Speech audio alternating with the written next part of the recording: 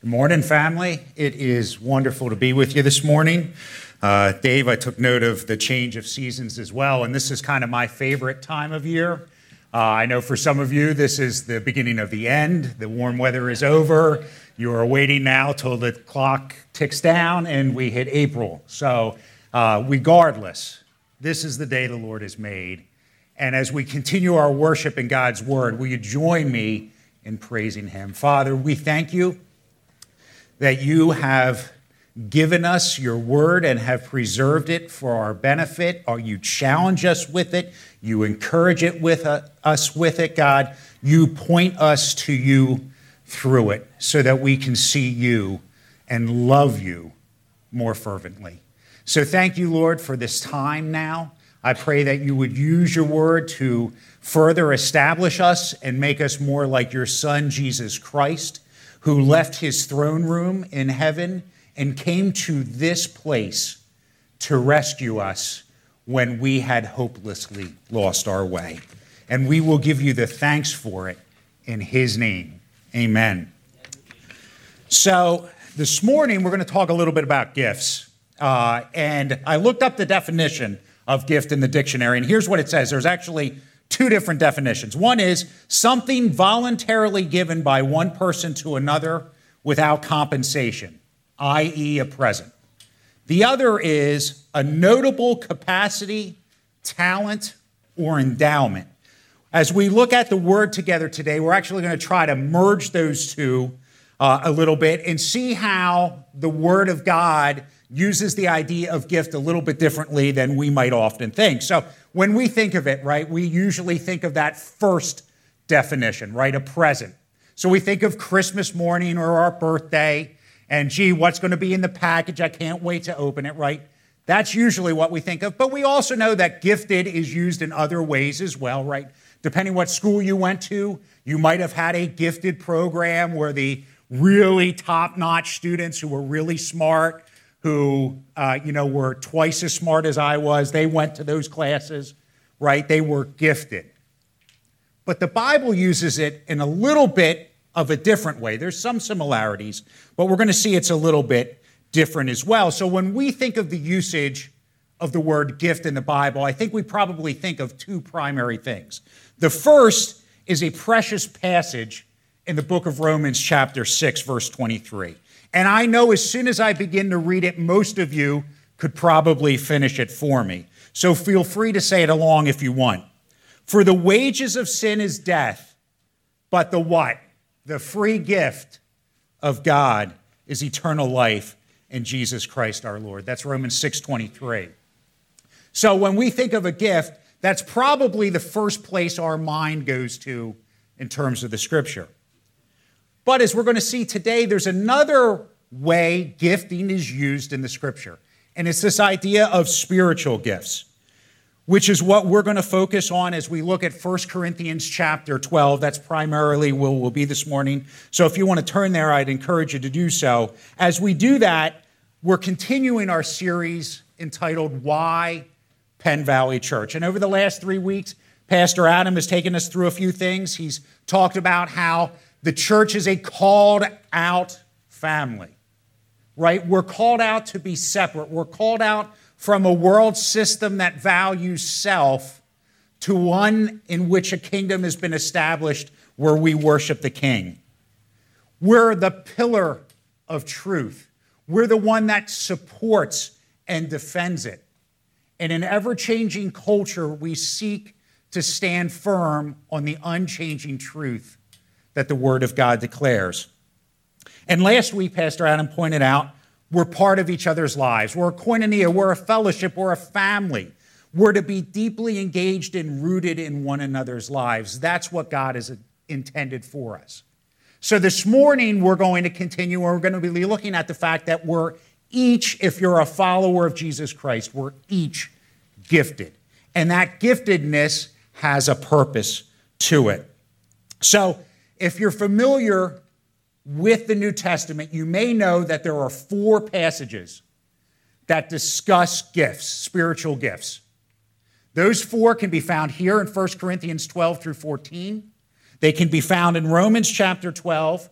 They can be found in Ephesians chapter 4, and they can be found in 1 Peter chapter 4. Now, what's interesting about this is the Corinthian and Romans passages are some of the earliest letters that we have. They're about from the mid to late 50s AD. The next passage in Ephesians comes kind of in the middle set of letters. That's the early 60s AD.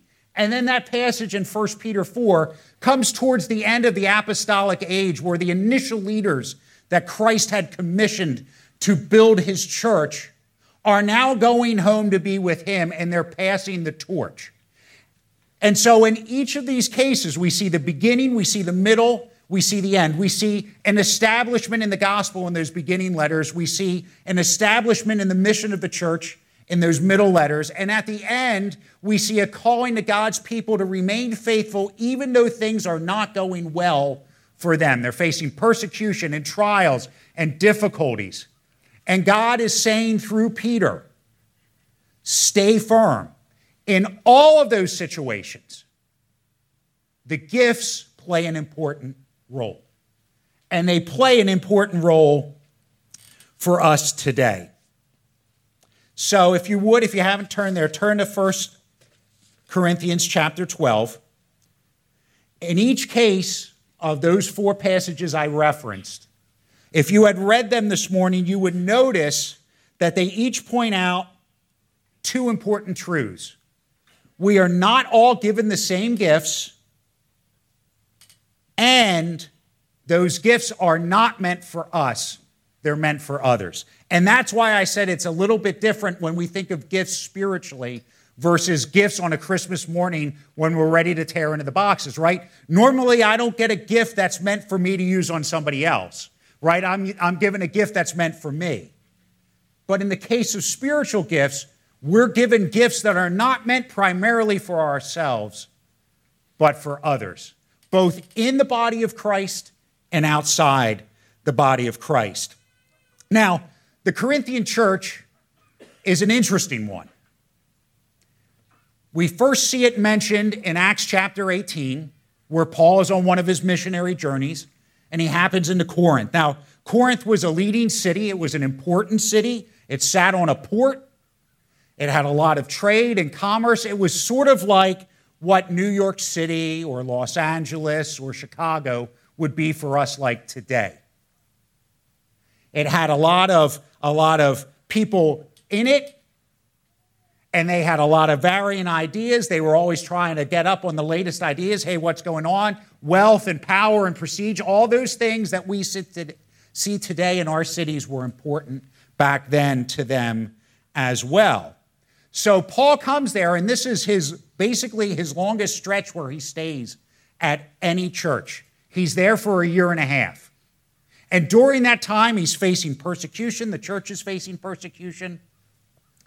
He's finding and identifying new leaders. He meets Priscilla and Aquila, who become basically lifelong partners in the ministry with him. But he's also got some really difficult things to deal with. And so in our Bibles, there's two letters, 1st and 2nd Corinthians, but there are only two of at least four letters that Paul wrote to those churches. As you read both of them, you'll see that there were at least two other letters that he's written to them.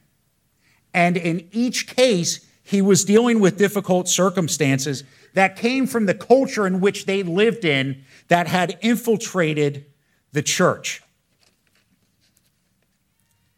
The Corinthians, just like their fellow citizens of that area, were really into power. They were really into people who were well-spoken. They thought highly of those who society thought highly of. And Paul comes and says, wait a minute, guys. You're a member of a new kingdom. You're part of a new people group. This is not your home. This is not where you're ultimately going to be. This is a temporary stop.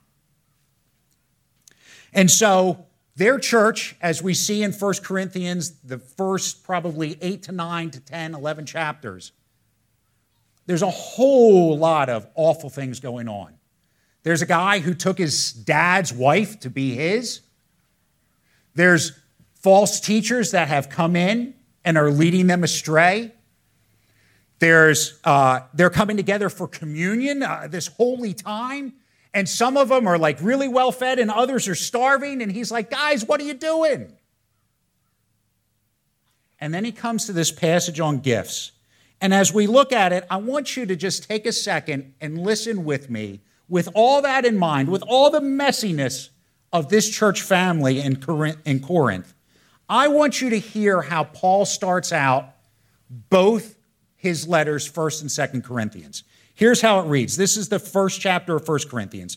To the church of God that is in Corinth, to those sanctified in Christ Jesus, called to be saints together with all those who in every place call upon the name of our Lord Jesus Christ, both their Lord and ours, grace to you and peace from God our Father and the Lord Jesus Christ. That's 1 Corinthians. 2 Corinthians, he says, to the church of God that is in Corinth, with all the saints who are in the whole area of Achaia, grace to you and peace from God our Father and the Lord Jesus Christ. Do you catch that? He references them as saints when they seem like anything but that. Why? Because Paul's actually using his spiritual gifts here. He's called to love and establish the church as an apostle of Jesus Christ, and that's exactly what he's going to do. So as we look at this passage, keep in mind that he's writing for two reasons. He's writing, one, for the reports that have come back to him from the ministry leaders of some of the things that shouldn't be happening but are at Corinth. But he's also, as we see in chapter 7, responding to a letter that they wrote to him, asking him about different questions and topics. So he's kind of interspersing both of those as he goes along in the letter. And he gets to this chapter, chapter 12, where he's going to deal with spiritual gifts, and he's going to do so for an extended period of time, much more than he has with most of the other topics thus far. And as he does so, let's find out what are the spiritual gifts, why the spiritual gifts are given, and how to identify and use our gifts. That's kind of the broad view of what we want to look at this morning. But we're going to get in a little more in depth on the purpose of those gifts, because that's really what he goes after here. So let's ask the question, what's a spiritual gift? A spiritual gift is an ability that is freely given to each follower of Jesus Christ by the Holy Spirit to accomplish the purposes that Jesus Christ has for that believer and the church they are part of. Spiritual gifts are not natural abilities or talents. Everybody has those. But they're specialized gifts for specific goals and a specific time and place and how they're used. And what's the purpose of those gifts? That's what Paul's going to get into. So look at 1 Corinthians chapter 12 with me. Look at the first 3 verses. As we do so, let's notice 4 things. Let's notice perspective, purpose, problems, and prescription. Perspective, purpose, problems, and prescription. First, perspective. 1 Corinthians chapter 12, 1 through 3. Now, concerning spiritual gifts, brothers, I do not want you to be uninformed. Right out of the chute, Paul says, you need to have the correct perspective, Corinthians. You need to have a clear understanding about gifts and why God gives them. He doesn't want them to be unaware because up till now, he's been addressing a whole host of issues where they have been. They've been off target, as Ted talked about earlier, in various facets of their lives. And gifts were no exception. So he says, I don't want you to be unaware because there are dangers in being unaware. And some of the dangers have already been seen in your lives. Then Paul turns to verse 2, and notice this seems to sort of be odd. Why, if he's going to talk about spiritual gifts, does he say this? You know that when you were pagans, you were led astray to mute idols, however you were led. Wait a minute, I thought Paul was talking about gifts here. Why is he talking about mute idols? Well, this is really important to understand why he's calling them to a change of perspective. He's calling them to humility. He's pointing back to the life they used to live and the people that they live among. And he says, listen, you used to be led astray by these idols. Now, if you went to ancient Greece, you would see that that was dotted with temples to various gods. And it was not uncommon that if you entered one of those temples to worship, there was this thought that the spirit of that particular god would come upon you. And one of the things you would experience as a result of that would be these ecstatic utterances that you would speak as an act of worship. So now here's the Corinthian church, and there's a gift given by the Holy Spirit that involves utterances. And instead of following the direction that Paul has laid out for them, what they have done instead is they've imported from their culture their previous way of life and how they viewed these utterances. And Paul says, wait a minute, guys. That's not how you learned about Jesus Christ. Remember, you were alienated from him. You were apart from him. You had no portion with God. And it's only because God came down to you, and he came down to you and you and you and me. That's the only reason that these gifts are even available to you. Because first and foremost, they stem from the gift that he talked about in Romans 6 that we quoted earlier. The gift of eternal life. And so he brings them back to the gospel message first to lay a foundation for them and their understanding of the gifts. And so as he does so, as he establishes a different perspective, he now turns to the purpose of the gifts. And we see this in verses 4 through 11. He says, now, there are a variety of gifts, but the same Spirit. And there are a variety of services, but the same Lord. And there are a varieties of activities, but it is the same God who empowers them all in everyone. So Paul says, look, there's variety and there's unity. There's a variety of gifts, he says. There's a variety of services, and there's a variety of works. What does he mean that there's a variety of gifts? Now, there's several ways we could break gifts down, and all of them have validity to them, I think. I just want to give you one way of doing it. To look at the gifts in these four passages, and particularly here in 1 Corinthians 12, and see how do we kind of align them. So the three ways I would say you could do it are prophetic gifts, priestly gifts, and kingly gifts. Prophetic gifts are those that are based around an understanding and an articulation of the truth. They're things like the prophet, the evangelist, the teacher, the gift of speaking, the gift of the word of knowledge, the word of wisdom and discernment. These are all meant to help us as a body understand, acknowledge, and bring ourselves under the truth that's been declared through God's word. So you have the prophetic gifts, but you also have the priestly gifts. These are an understanding and a supplying of others' needs. They're things like helps, healing, shepherding, serving, hospitality, mercy, giving. These are gifts where we see a need in someone else's life, and the gift that God has given we use to help meet that need. And then lastly, kingly gifts. These are based on one's providing direction and mission to the church. They're things like the apostles, leadership, and administration. They all help the church understand and pursue the mission that Christ has given her.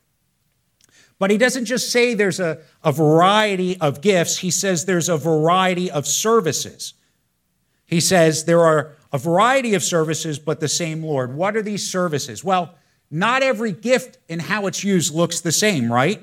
He's pointing to the fact that there are a variety of ways and a variety of contexts in which gifts can operate, and they don't all look the same. So take, for instance, where we're at in the service right now.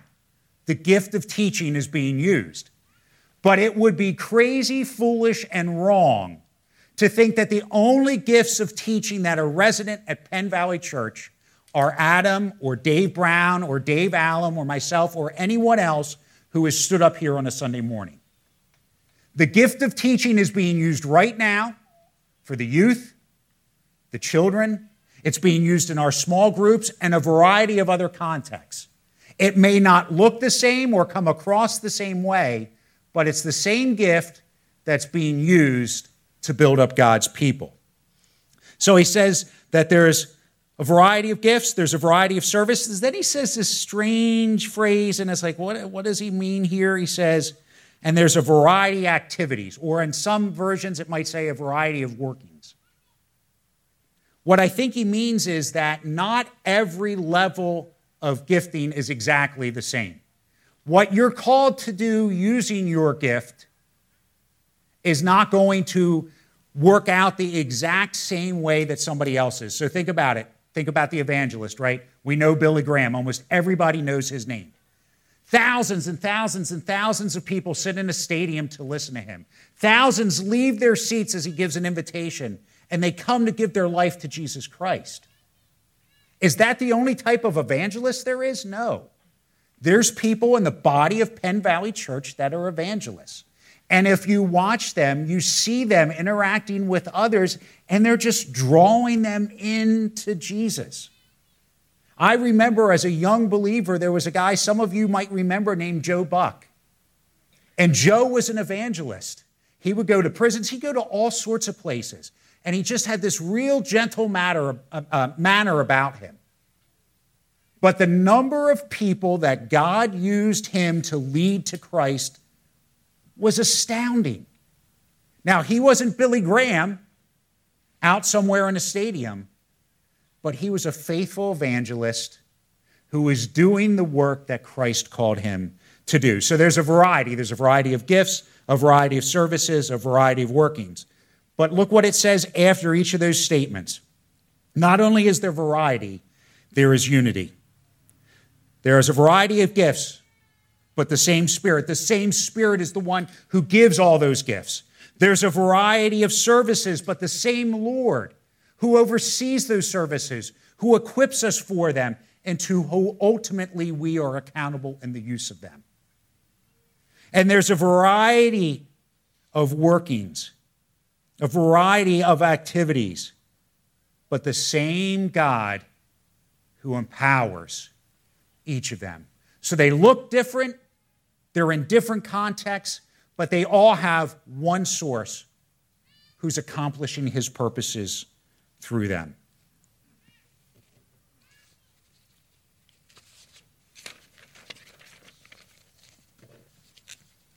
And why? We'll look at verse 7. This is the important part. It says, to each is given a manifestation of the Spirit for the what? For the common good. That's where Paul is driving at. He's saying you've each been given gifts. You've each been given them in a specific context. They work in a specific way in your life for what? For the common good. They're there to build up the church. They're there to ensure that both the breadth of the church, the number of people within it, as well as the maturity of the church is growing. Right? Last week, Pastor Adam pointed out Acts chapter 2, right, where they were all together in one place. They were fellowshipping. They were breaking bread. They were praying together. And what does it say at the end? God was increasing their numbers daily, right? He was increasing through the use of the gifts the number of people who were part of his family. And then, what did we learn when we went through Hebrews in the previous series? We saw the passage in Hebrews 5 where he says, wait a second, you guys should by now be on solid food, but you're still taking in milk. Right? There was a level of maturity that hadn't been attained. The gifts are meant to address both of those. They're meant to address the number of believers and the maturity of the believers. And Penn Valley Church can only be what God intends it to be if each of us is using our gifts together for the benefit of each other and the community he has placed us in. Amen? Amen. So we looked at perspective, purpose. Let's look at the problems now that Paul addresses. And we're going to talk about the two that he addresses here and just two real quick that aren't specifically stated but I think are worth mentioning. So from verse 12 to verse 26, and we're not going to go verse by verse here, But in each of those verses, what Paul is drawing out is how the gifts have been misused in Corinth. They've been misunderstood. They've been misapplied. Paul, as he does this, look at what he does in verse 12. He comes back to this idea of unity again, and he says, "For just as the body is one and has many members, and all the members of the body, though many, are one body, so it is with Christ. For in one Spirit we were all baptized into one body, Jew and Greek, slave and free, and all were made to drink of one Spirit." So he says, you've all come from different backgrounds. You have different life experiences, different socioeconomic status, different race, different families. All this is true, and yet God has called you into one church body. He's called you to be part of that family, to be engaged in that family. He's given you exactly all the same things. There wasn't some who got the Spirit and some who didn't. There wasn't some who got Jesus and some who didn't. There weren't some who were baptized and some who were not. They were all part of that same ministry. And so Paul says, in light of this, take a look at the trouble that you guys are experiencing. And in verses 21 and following, he initially says the first problem. And we'll call this the Eeyore problem. You guys might remember Eeyore from Winnie the Pooh, right? Nobody loves me, right? He was always a little melancholic. He didn't think anybody cared, right? This is the Eeyore problem, that my gifts are not that important.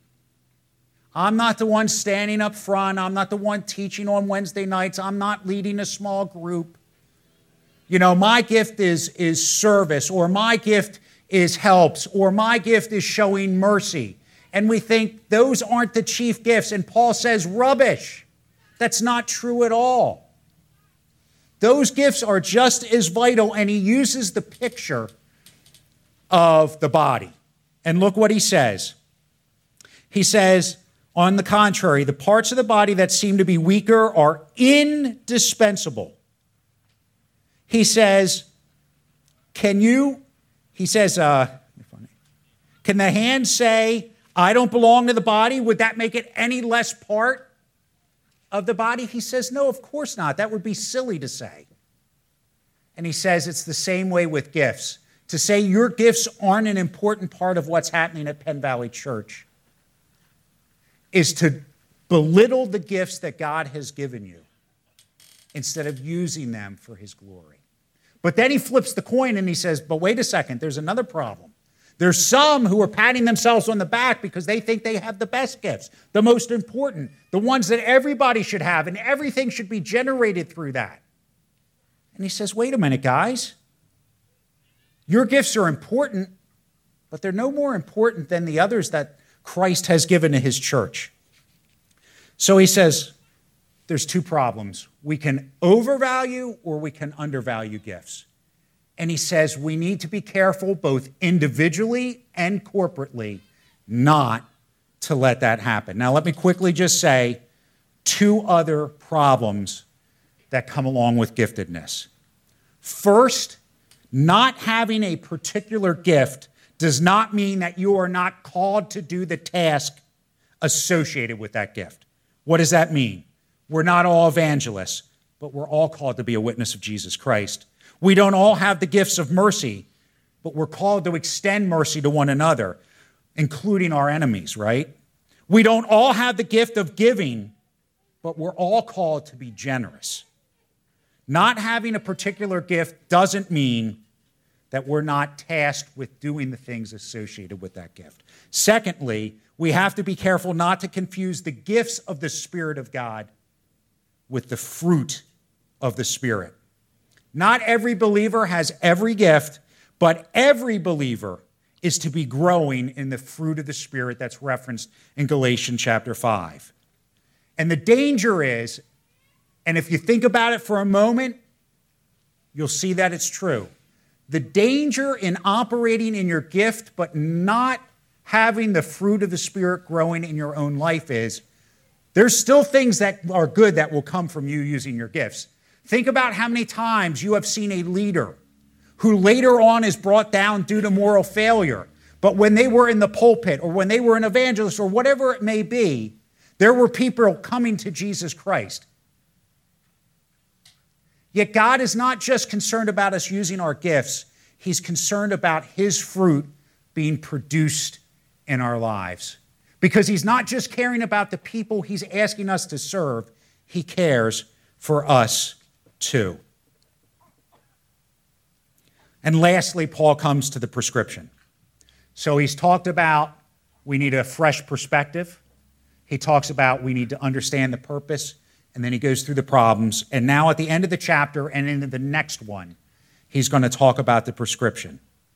Paul is going to show us how do we guard ourselves in using our gifts so that it doesn't get to the point where we're devaluing or overvaluing, where it doesn't get to the point where the fruit of the Spirit's not present even when the gifts are. How does that happen? Look what he says at the end of chapter 2 with verse 27. Now you are the body of Christ and individually members of it. And God has appointed the church, first apostles, second prophets, third teachers, then miracles, gifts of healings, helping, administration, and various kinds of tongue. Are all apostles? Are all prophets? Are all teachers? Do all work miracles? Do all possess gifts of healing? Do all speak in tongues? Do all interpret? And the obvious answer to all those questions is no. And then he says this, and I will show you still a more excellent way. So he sort of ends on what seems like a cliffhanger. Wait a minute. What's this more excellent way? And he goes right into it in chapter 13. Now, just to make sure you guys are all still awake, what is chapter 13? Where do we normally hear that at? At weddings, right? It's usually read, maybe it's prayed over, right? And I'm not saying that's a bad thing. My wife and I had it at our wedding. But the purpose of 1 Corinthians chapter 13 is to connect to what he just said in chapter 12 and to what he's about to say in chapter 14. He's saying that without love, the gifts do not have the power that they are meant to have. They're not going to accomplish what they're meant to accomplish. Without love, look what he says in chapter 13. He says, without love, I'm a noisy gong or a clanging cymbal. You know, in all the years that Dave O'Brien has been the elder of worship here, not once has he ever said to me, hey, you know, I'm in a bit of a pinch. I don't have a drummer. Jason, can you come up and play the drums today? Why? Because it would be a catastrophe, right? It would be awful. Like everybody would be, all these talented musicians and singers are up here, and then I'm there like, right? And it would be awful, right? It would be like a clanging gong or cymbal. But he doesn't stop there. Look what he says. He says, and if I have prophetic powers and understand all the mysteries and all knowledge, and I have all faith, so as to remove mountains, but have not love, I am what? What does he say? I am nothing. If I give away all I have, and if I deliver up my body to be burned, but I have not love, I have gained nothing. Love is what guards our hearts and allows us to use the gifts that God has given us and entrusted us with. Without it, we're going to miss the mark. Because love connects our horizontal relationship with Jesus Christ to our vertical relationship with Jesus Christ, to our horizontal relationship with each other. Right back in John 7, do you remember he's at one of the feasts, and he stands up and he says, Jesus says, he's like, those who believe in me, out of their lives will flow what? Rivers of living water. He says this to symbolize the upcoming ministry of the Holy Spirit.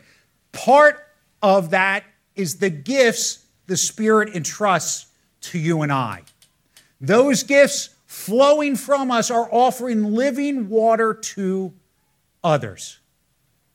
So if we are not growing in our love, we are not going to be that source, that conduit of the living water, the way that God intends us to be.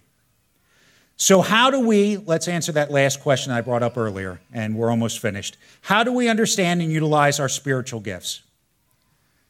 Some of you over the last few months have had the opportunity to sit down with Pastor Adam. He's been kind of on a listening tour, and he's meeting with members of the church, learning their stories, hearing their hearts.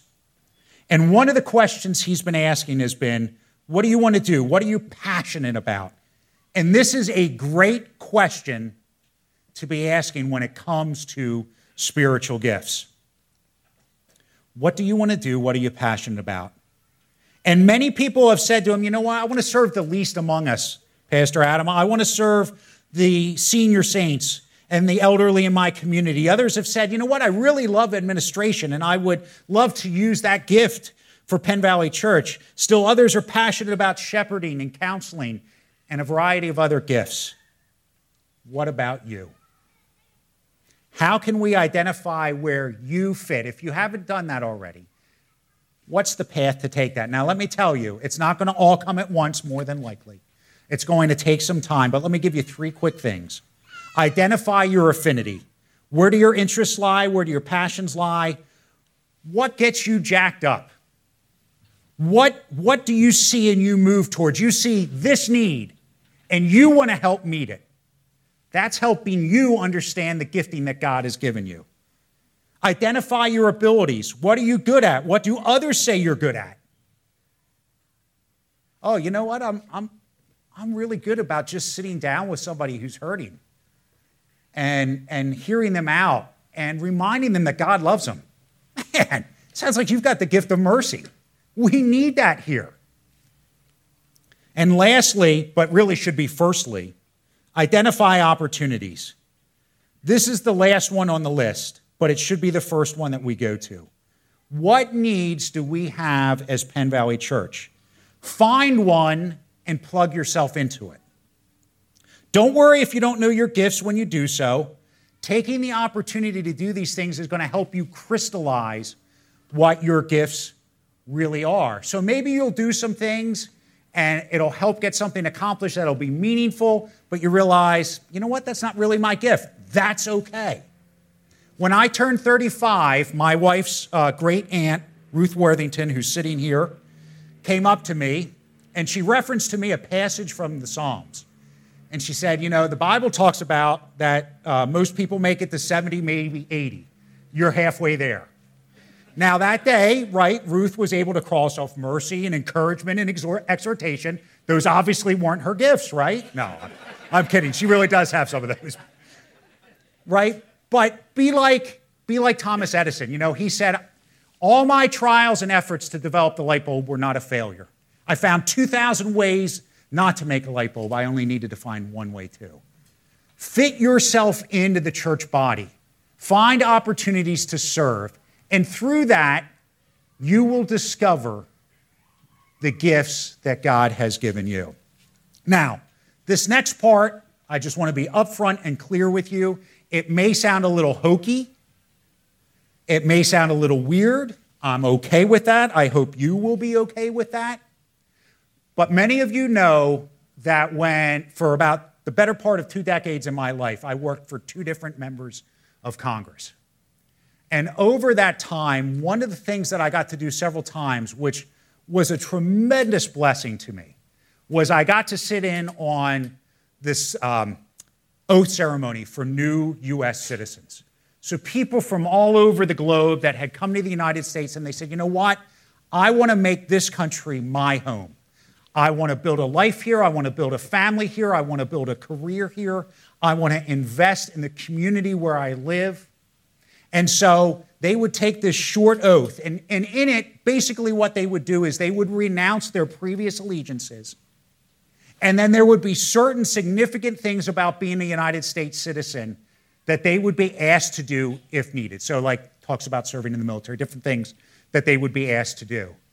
And man, it was so cool to see these people, young and old, rich and poor, people from every continent, it seemed like every tongue, tribe, and nation were there pledging to be citizens of the United States. So what I want to ask us to do is I want to ask you to stand.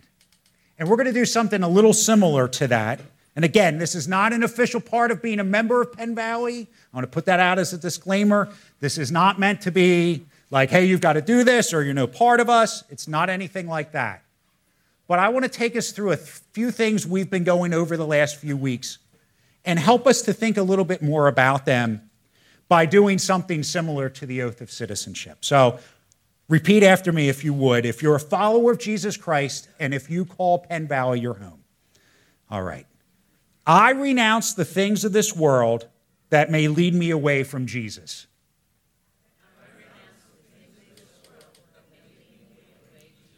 And I commit to walking in the newness of life that He has given me.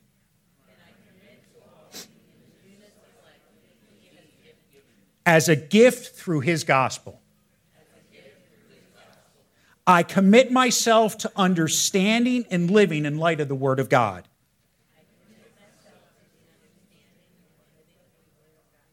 I commit myself to keeping in step with the Holy Spirit. And daily surrendering myself to Him. Oh, it's getting a little weaker. Let's step it up, guys. So that He can produce His fruit in my life.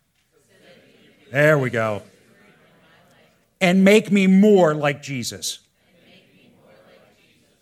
I commit myself to being an active member of the family of families at Penn Valley Church.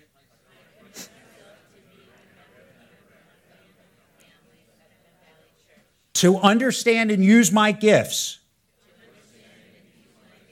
for the building up of the local church and to participate in its mission. I commit myself to praying for, loving, serving, and sharing the good news. Serving and sharing with those whom God has put in my life. So that they may know His love and care for them. All right. So here's where we'll end. The Holy Spirit gives a variety of gifts to equip the body for a variety of services that will accomplish a variety of goals in building up the body and in glorifying Jesus Christ. But why such an emphasis on service? The answer is because we're a preview people who are called to show others what living under the rule and reign of Jesus looks like. And what kind of king is He? He's a servant king. Mark 10:42-45, Jesus says this. And Jesus called them to Him and said to them, you know that those who are considered rulers of the Gentiles lord it over them, and their great ones exercise authority over them. But it shall not be so among you. But whoever would be great among you must be your servant, and whoever would be first among you must be slave of all. For even the Son of Man came not to be served, but to serve, and to give His life as a ransom for many. Amen. In serving others through the use of the gifts that He has given you, we are showing them what Jesus is really like. Let's pray. Father, we're grateful again for this time. We're grateful that we can gather on this day, the day you have made, and worship you in song and in prayer and in announcements and in your word and in fellowship. God, we want to commit to the things that your word calls us to commit to, because we know that by following you, by keeping in step with your Spirit, by using the gifts He's deposited in our lives, God, that we will have an impact not only here and now, but for eternity in the lives of others. So would you encourage us, God, in our part, reveal to us our gifts, give us the grace to take the opportunities for the needs that exist at Penn Valley Church to serve and love others so that they may be encouraged and see you more clearly, and that we might do that with those in our lives who don't yet know you, Jesus, our friends and our neighbors and our family and our coworkers, so that we get a picture of what it looks like to live under the kingship of Jesus Christ. We ask this and pray this in his precious and holy name. Amen.